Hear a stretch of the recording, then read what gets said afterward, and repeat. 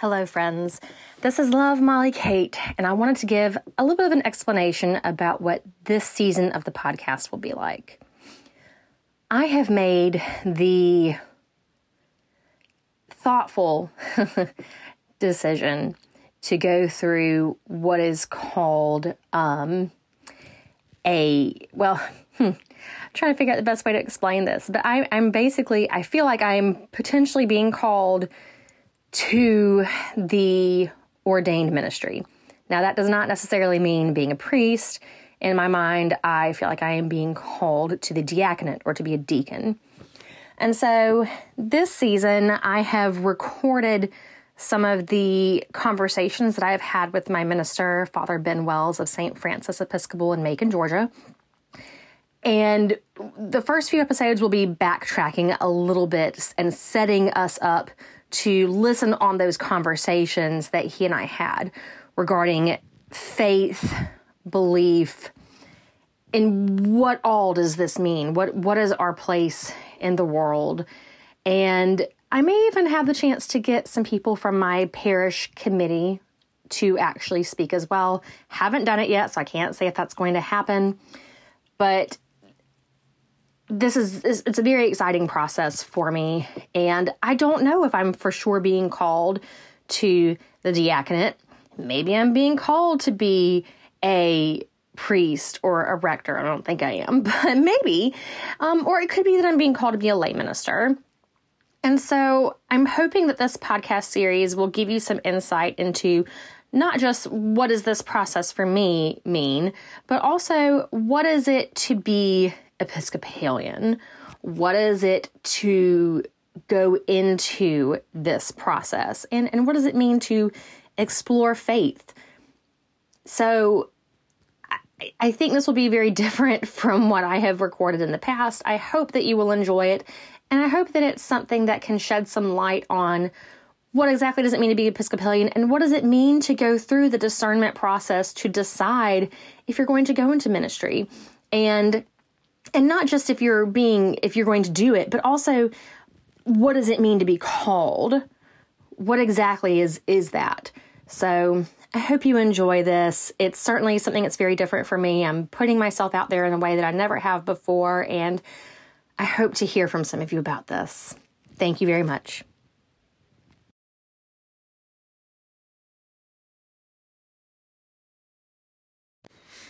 Okay, so I feel like I trapped you a little bit in all this before. Trapped me? Yeah. To be like, hey, I want to record. No, that's not a trap. So I don't feel like I'm trapped. Let's put it that way. Well, good. So we've already got recordings talking about the discernment process and whatnot that I decided to go through. So if you were to explain to somebody who knows nothing about the Episcopalian Church and nothing about what the discernment process is. You've been hanging around too many Baptists. You said the Episcopalian Church. But you just started that. It's the Episcopal. The Episcopal Church. We are Episcopalians. But unlike yes. Methodists and the Methodist Church, Baptists and the Baptist Church is Baptist Church. Catholics, Catholic Church. Episcopal. The Episcopal Church. We're Episcopalians and it's the Episcopal Church. But so it's hard when you're people that you are interacting with use the wrong term and you hate to point it out. I mean, I'll point it out to you because you're an Episcopalian. But, I don't want to come off of, we have to pronounce this church, in a certain way. We're putting that out there. All right. Okay, so if, let's say you've got somebody coming to you who knows nothing about what we're about. How do you explain that? Well, here's how I would explain it, is that we, and you've heard me say this before in the service, we are a people of prayer, and our worship service is prayer. It's really one big long prayer, basically. Yeah. Now, we move around a lot. We try to worship with all of our senses. That's why we have incense sometimes. Sometimes we don't. Some people are very sensitive to it. I get that. And so we're a church of prayer, at prayer, and we take the Bible, the Scripture, seriously, but we also don't believe that it is, somebody tripped over the Bible out in the desert, and that was the whole thing. We know how it came about through councils of the church, and that decided what books were going to be in and what books weren't. I'm going to say that it may be, people would have different varying degrees on the inerrancy of Scripture, but there is certainly Scripture that conflict. I don't consider that an inerrancy, actually. I consider that two sides of the same coin. There's different ways of looking at it, and I think that's allowed in our tradition. Well, I mean, it was allowed in our tradition. And so, what was the question? I forgot. If you were to explain the Episcopal Church to somebody who's not familiar with us, or even looks at us and thinks, "Oh, you're just Catholic light." Oh, Catholic light. Okay. Well, in the liturgy, we're certainly very similar to Roman Catholic. I mean, it was our mother church. Yeah. Up until approximately 1530. And then we fought about all of that for a while. And then, the American church has its own way of looking at that. But it was certainly influenced by the Anglican church, since we are Anglicans. And the liturgy, I would say the liturgy is as people look at it, as doing the same old thing the same old way every Sunday. Yes, there is some structure to it, but that's not what it's about. It's about approaching it. And for those who don't know what the liturgy is. The liturgy, the liturgy is the work of the people. So, we start off with an entrance hymn, an opening acclamation where I essentially welcome you and tell you why we're here. And hopefully you say amen. And then I tell you about God and the collect of purity. These are general things. This doesn't always happen. Nothing is hidden from God. Right. So you're here. Don't think you're hiding anything from God. And me included. Mm-hmm. And then we, again, go in who God is with the Gloria. Mm-hmm. And then the collect of the day, we have to say collect, not collect. It's spelled the same. The collect it brings all of our prayers together and out, in and up. And so the collect then sort of also sets the theme for that day and gathering our prayers together. And then we hear the Scripture, including the Gospel. And we read more Scripture, I bet, than any other church. We read Old Testament reading, Psalm, New Testament reading, and Gospel. 4 pieces of Scripture. We follow the lectionary, Revised Common Lectionary, which is the reading is assigned. Mm-hmm. And so I can't just read on my favorite piece of Scripture every Sunday. I can't preach on my favorite piece of Scripture every Sunday. And then prayers of the Nicene Creed, again, what we as Christian people of faith, again, while we're here, mm-hmm. which we can talk about the Nicene Creed all day if you want, but there is a big component left out of the Nicene Creed. We talk about God, we talk about the Son, we got to talk about the Holy Spirit.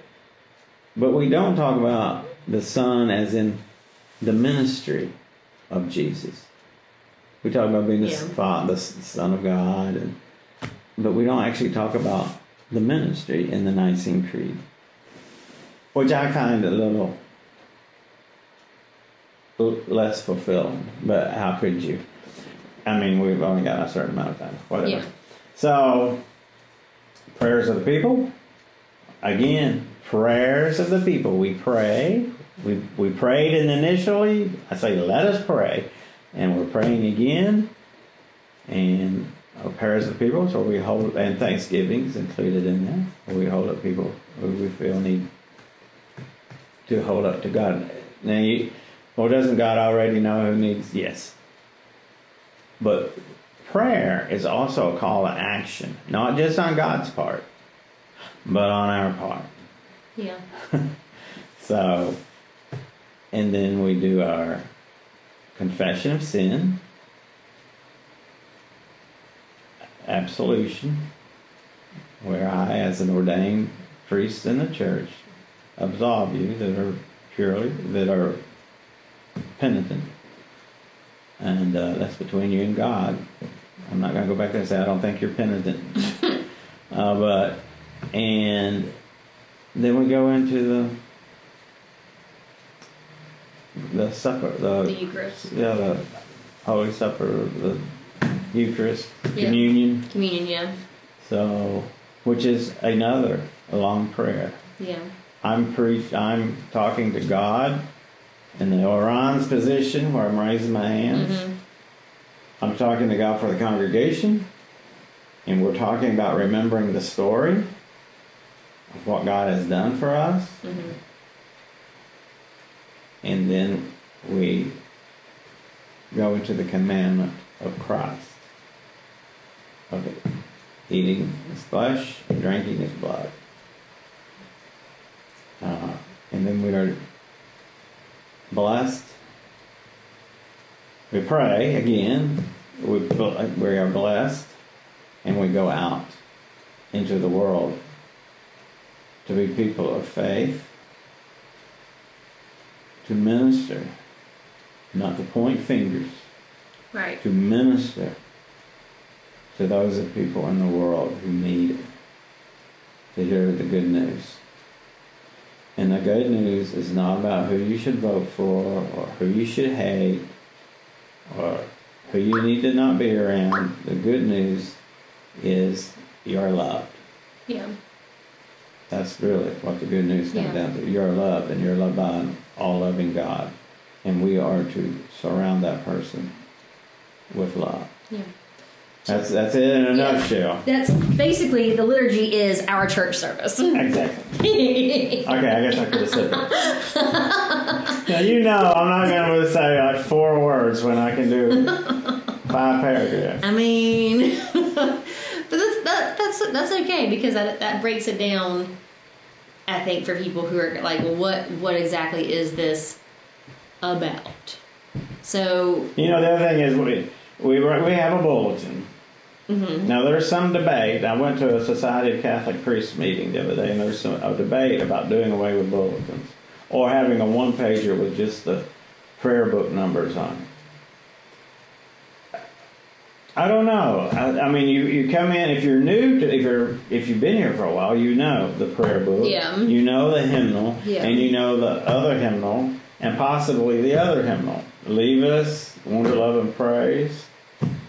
I just know the one hymnal. Hymnal 1982. We only use the 1982 hymnal at St. Paul's grown up, as far as I know, at least. Yeah, probably. It's a newer thing, bringing in other voices and music. So I like so the you're bulletin, expecting 4 people, or you're expecting people to handle. You will probably never 4 books, but it could be 3. Yeah. Well, I mean, I see some people's points about using the book. They're there. Point A. We're saving trees. Point 2. Yeah. And getting into the letter, knowing the prayer book, because the prayer book is a beautiful book. It's not just our service. It's got prayers from all, It's got the catechism in the back and all that. I see that I can see that. But if you're new and you're coming in, the new people new might have an issue with that. But here was their counter argument to that. I wouldn't want to brought that up. you could have somebody greets them at the door and sit with them and go through the prayer book with them. All it would need to be really is one time. Yeah. Which is exactly what happened to me. When I walked through the doors of the Episcopal Church for the first time, I'm sure this lady thought, this guy's lost. And he's not even, the service hadn't even started yet. So she took me took my hand by her hand, set me with her family, and we went through the prayer book. See, somebody like me, if I'm coming into a church for the first time, I just want to sit in the back and observe. I got you. And that's what I had all the intentions of doing. But I think it made a difference. Now, I'm not hugely introverted. I am sort of introverted. I know you can't tell sometimes. But I like being around people, but I also need to recharge by being not around people. Yeah. So I know there's differing levels of comfort with that. The other thing I like about the bulletin is I can be a little bit more flexible with it. If I want to do a prayer from South Africa, a Eucharist from Communion from South Africa, I can do it. Yeah. Communion from the Church of England, from the Canadian Church. Yeah. I can put it in a bulletin and we can fly with it. It's a little harder to do when you don't have a bulletin. Right. But you could have bulletins for those days, I guess. Yeah. I don't know. I see. So let me ask you this. So I try to tell people about this whole, like what this podcast season is really going to focus on my PCOM experience and going through discernment. So let's say somebody comes to you and says, I feel like I'm being called to do more in the church, which is kind of what I did, I guess. Mm-hmm. So we've got lay ministries, we have deacons, we have priest rectors. If you're explaining to somebody who knows nothing about all those, how do you explain the difference? In a nutshell. In a nutshell. Not 5 paragraphs. Okay. Well, the 4 orders of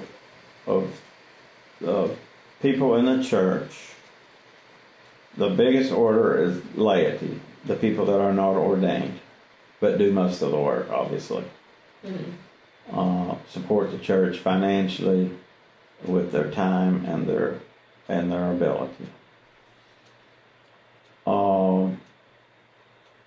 And that is an order.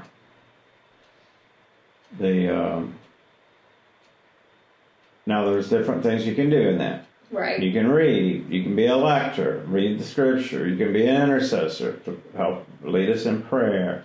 Lots of different things that you can do as a lay person. Yeah. A lay person in our tradition cannot bless or cannot. I don't want to use that term. Cannot preside at table. Okay.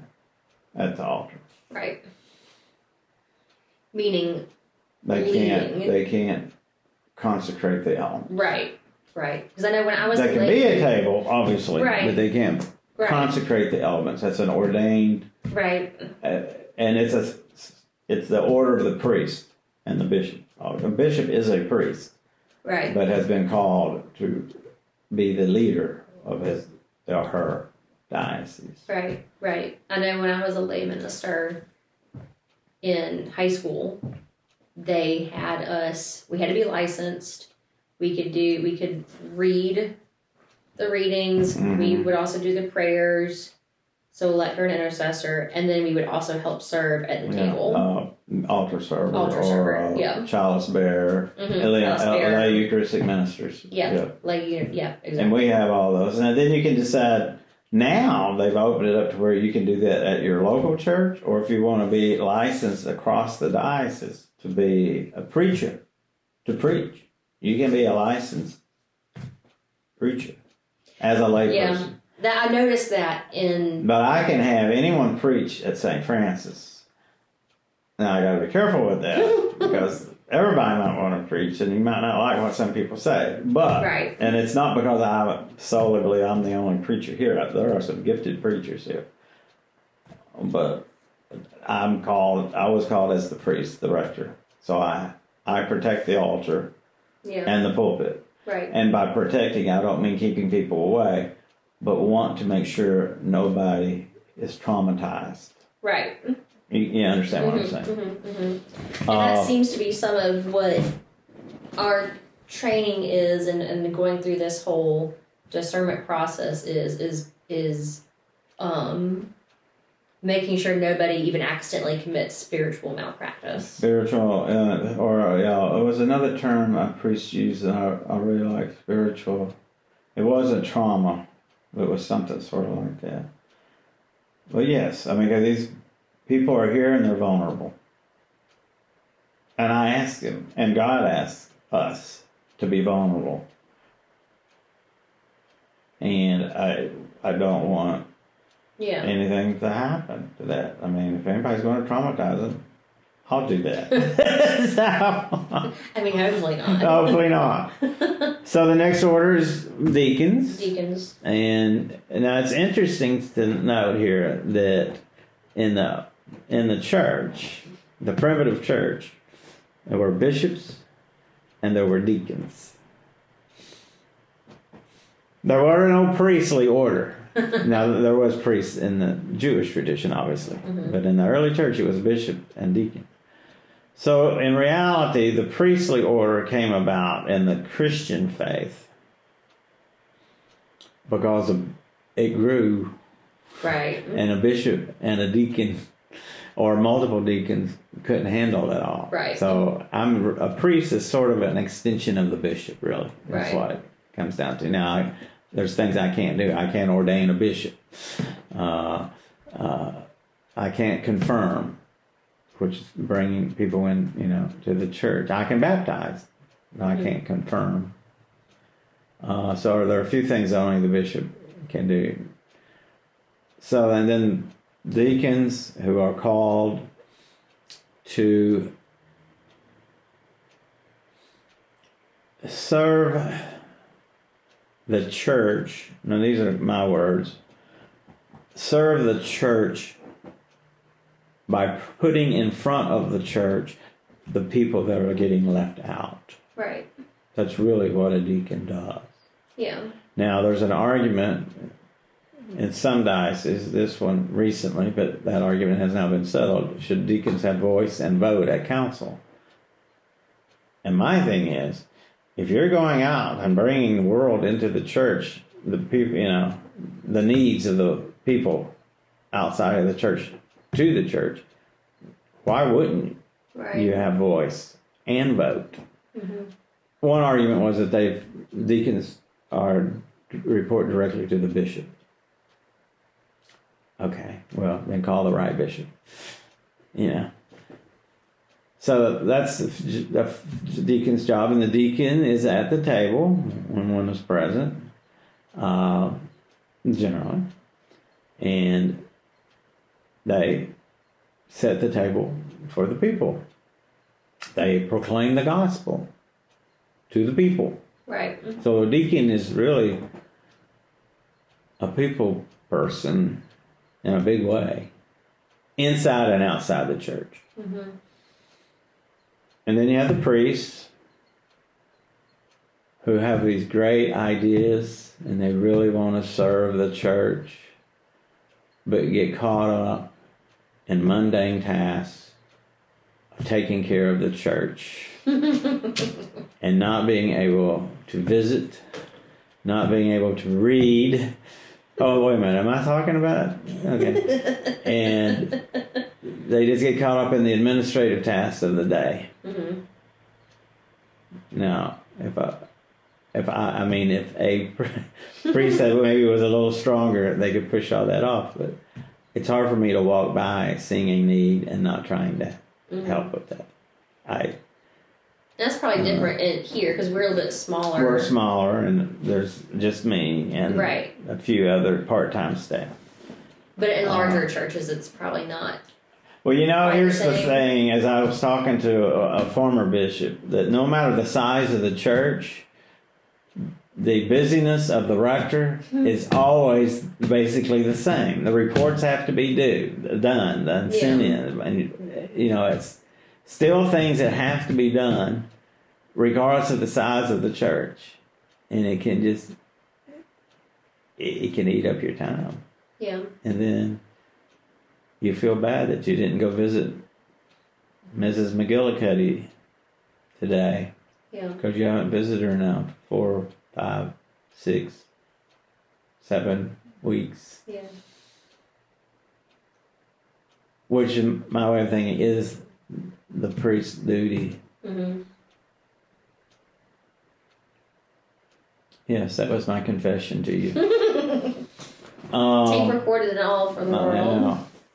And then the bishop, obviously, our bishop carries a staff, a crozier shaped like a hook, because that's the shepherd's stool. And they carry that in the service. Yeah. And it represents being the shepherd of the diocese. Mm-hmm. Ordaining, teaching,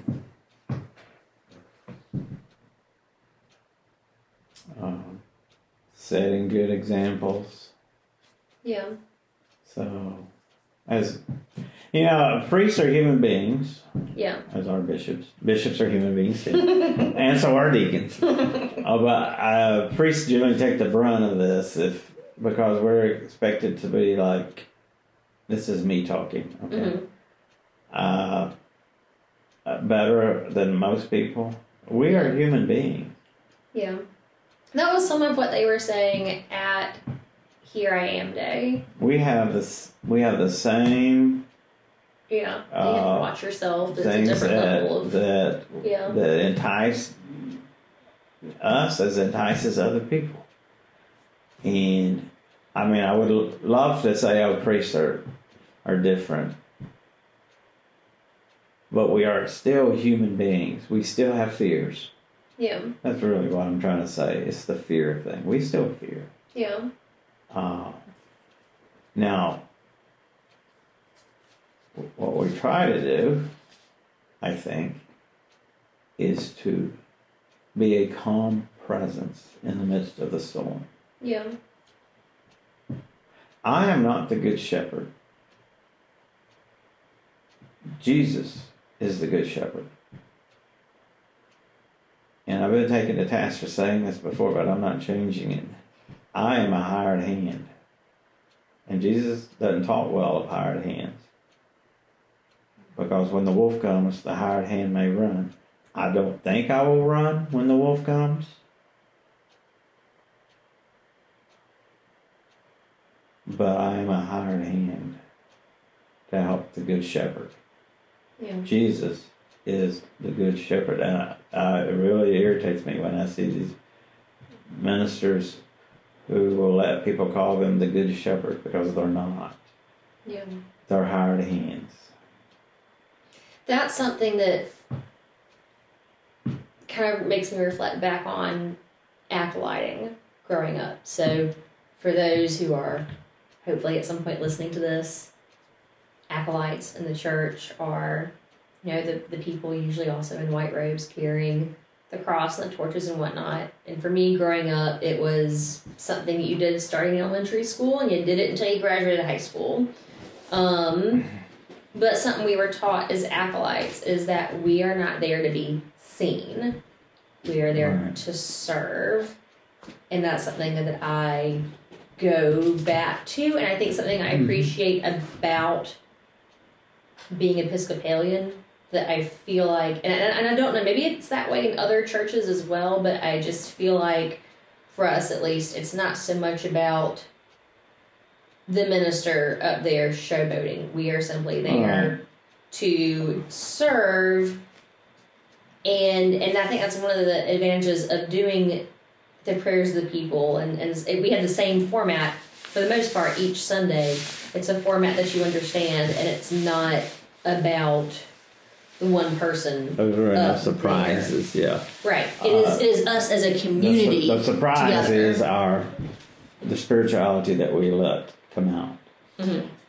Yeah, and I think that in the Anglican tradition, and the Episcopal Church that I'm speaking of, this is where we stand out for many of our brothers and sisters on the other spectrum of denominations, is that the Episcopalians really try to hold the sacrament of the Word and the sacrament of the table.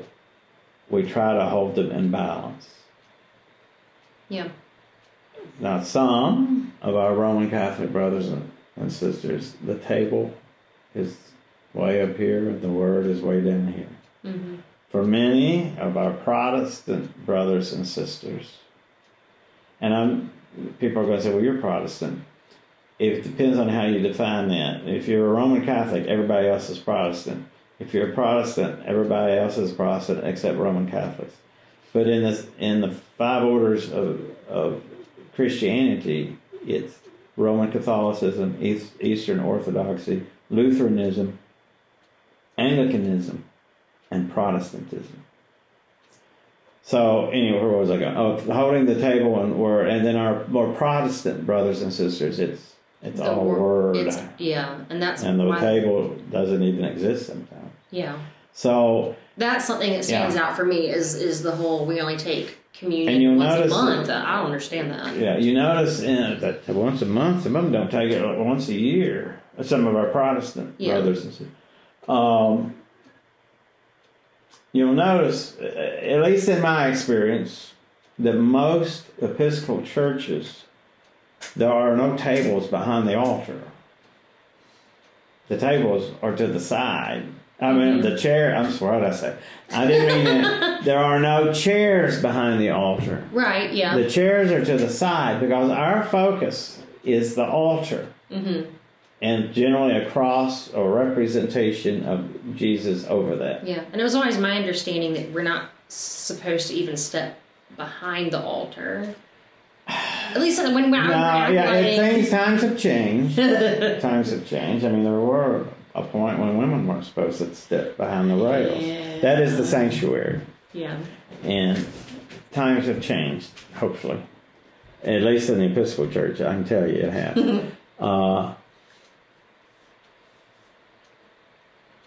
I see a more welcoming God than maybe the God of Moses at that time, who said, "Don't come any closer until you take your shoes off."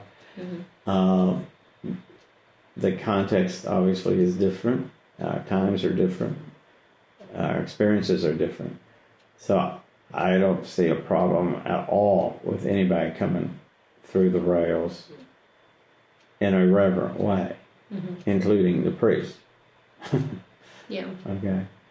I mean, like stepping literally behind the altar. We were not. I mean, you wouldn't do that during a service. No. But I cringed. After the service. When I put the flowers up the other day for Flower Guild, I kind of almost held my breath stepping behind the altar a little bit, but I had to. Yeah, that's a different time, but you grew up with that. Yeah. I mean, I grew up in the Baptist church, so we didn't have an altar. We had 3 chairs up there, and the preacher was right in front of you. In the middle. They were the center of the attention.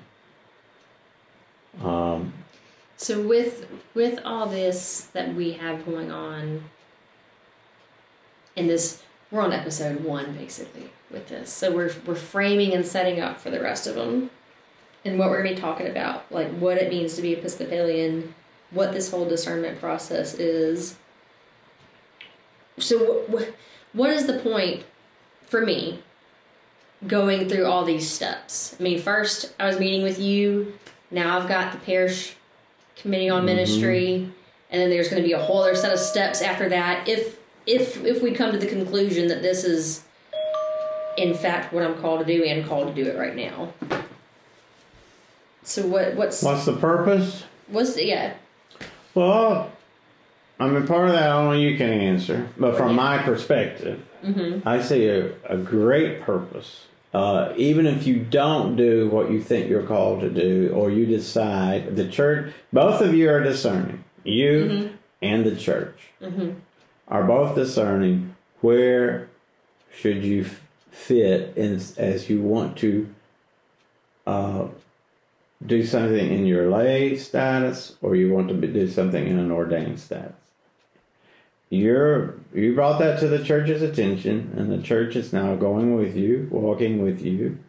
Sometimes it may not feel like that, but they are. And to discern, do you have a gift? And we all have gifts. But does your gift need to be ordained, or does your gift may serve the church best? And by serving the church, don't think of it as the institution. Right. Think of it as God's people. People, yeah. And including other faiths. I'm gonna digress here just a minute. So the old days, the parish was a geographical area, and everybody inside that geography of the parish was a parishioner.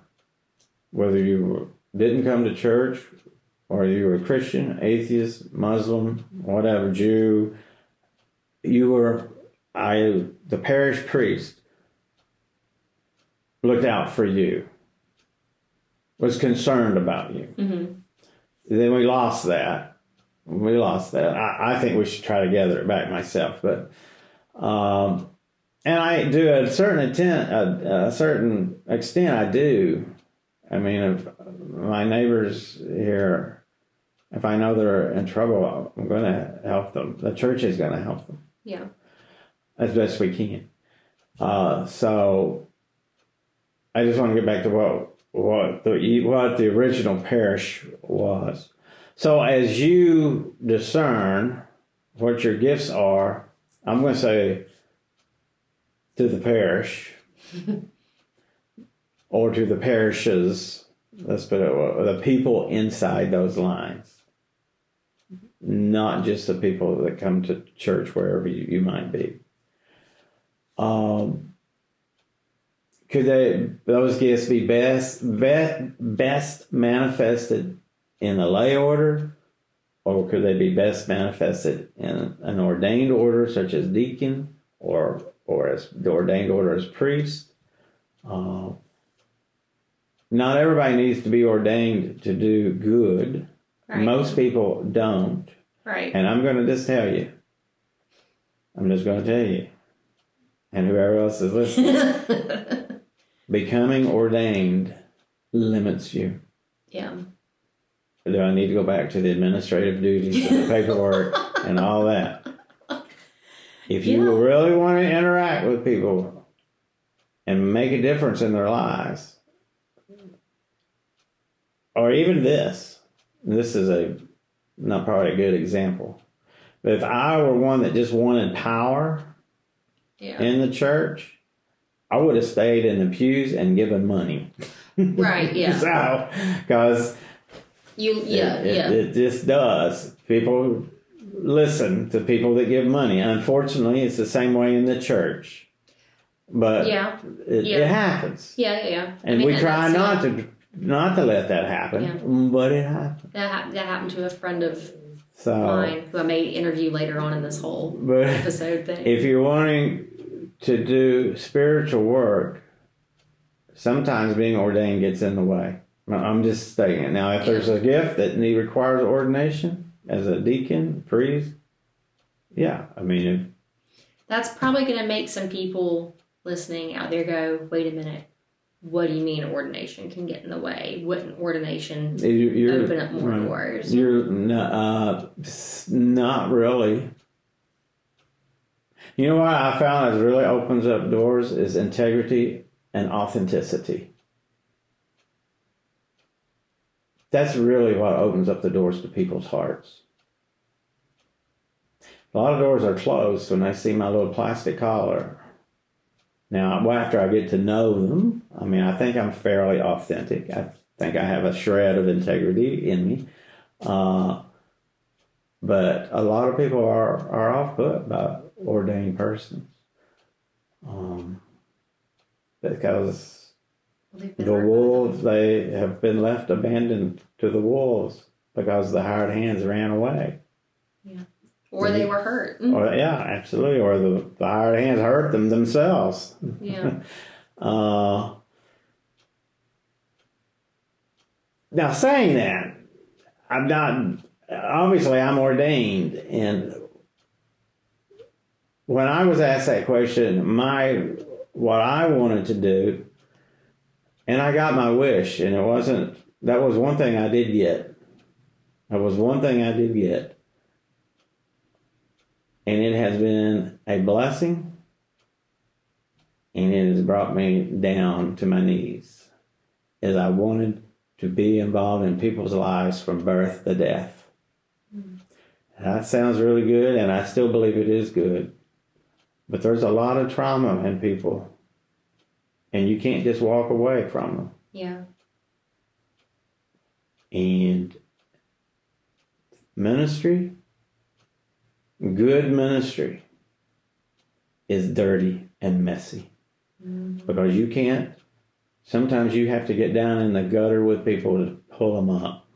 Or attempt to give them something to hold on to climb up themselves. I can't pull anybody up. Yeah. But I can, if you don't want to get it from the low point, or whenever you're ready to get from the low point, I can't get there for you. I cannot journey for anyone, not as a lay person, or as an ordained person. We all have our own journeys, but we all can support each other.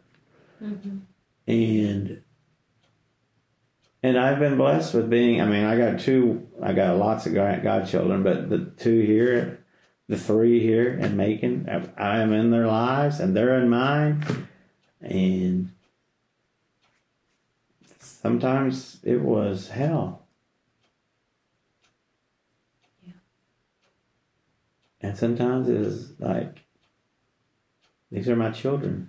Yeah.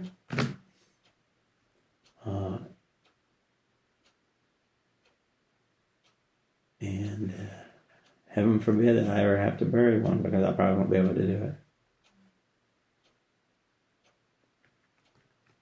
I think that sounds like a good place to wrap it up for this. Well, I didn't want to leave it on such a low note, but actually it's not. I don't think it's a low note. I think it says a lot, because it's basically like, if you're going to be ordained, if you're going to go, it's basically going through discernment is figuring out where your gifts are.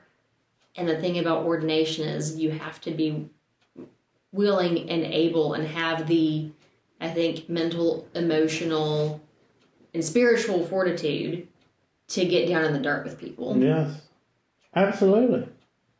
It's messy. Here's the thing, though. Here is a warning. Sometimes when you get down in the dirt with them, you may not get up. Yeah. Does this make sense? Mm-hmm. Yeah, it makes sense. Because we are human beings. Yeah. I am not as much as I want to be, Marvel hero, or whatever they call superhero, I'm not. Yeah. I think I have read somewhere that depression rates for ministers are pretty high. It is high. Alcoholism, extremely high in the ministers. Yeah.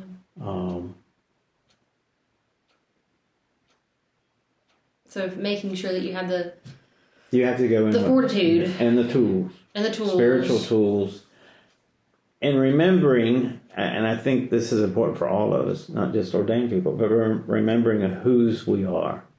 Yeah. Yeah. And I'm not belong to me. Yeah.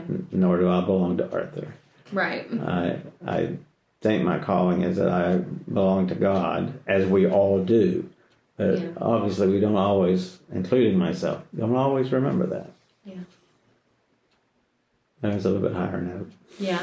we're gonna record some more, so we'll keep talking, but I figure this is probably a good place to cut it off for right now, because we'll keep on going.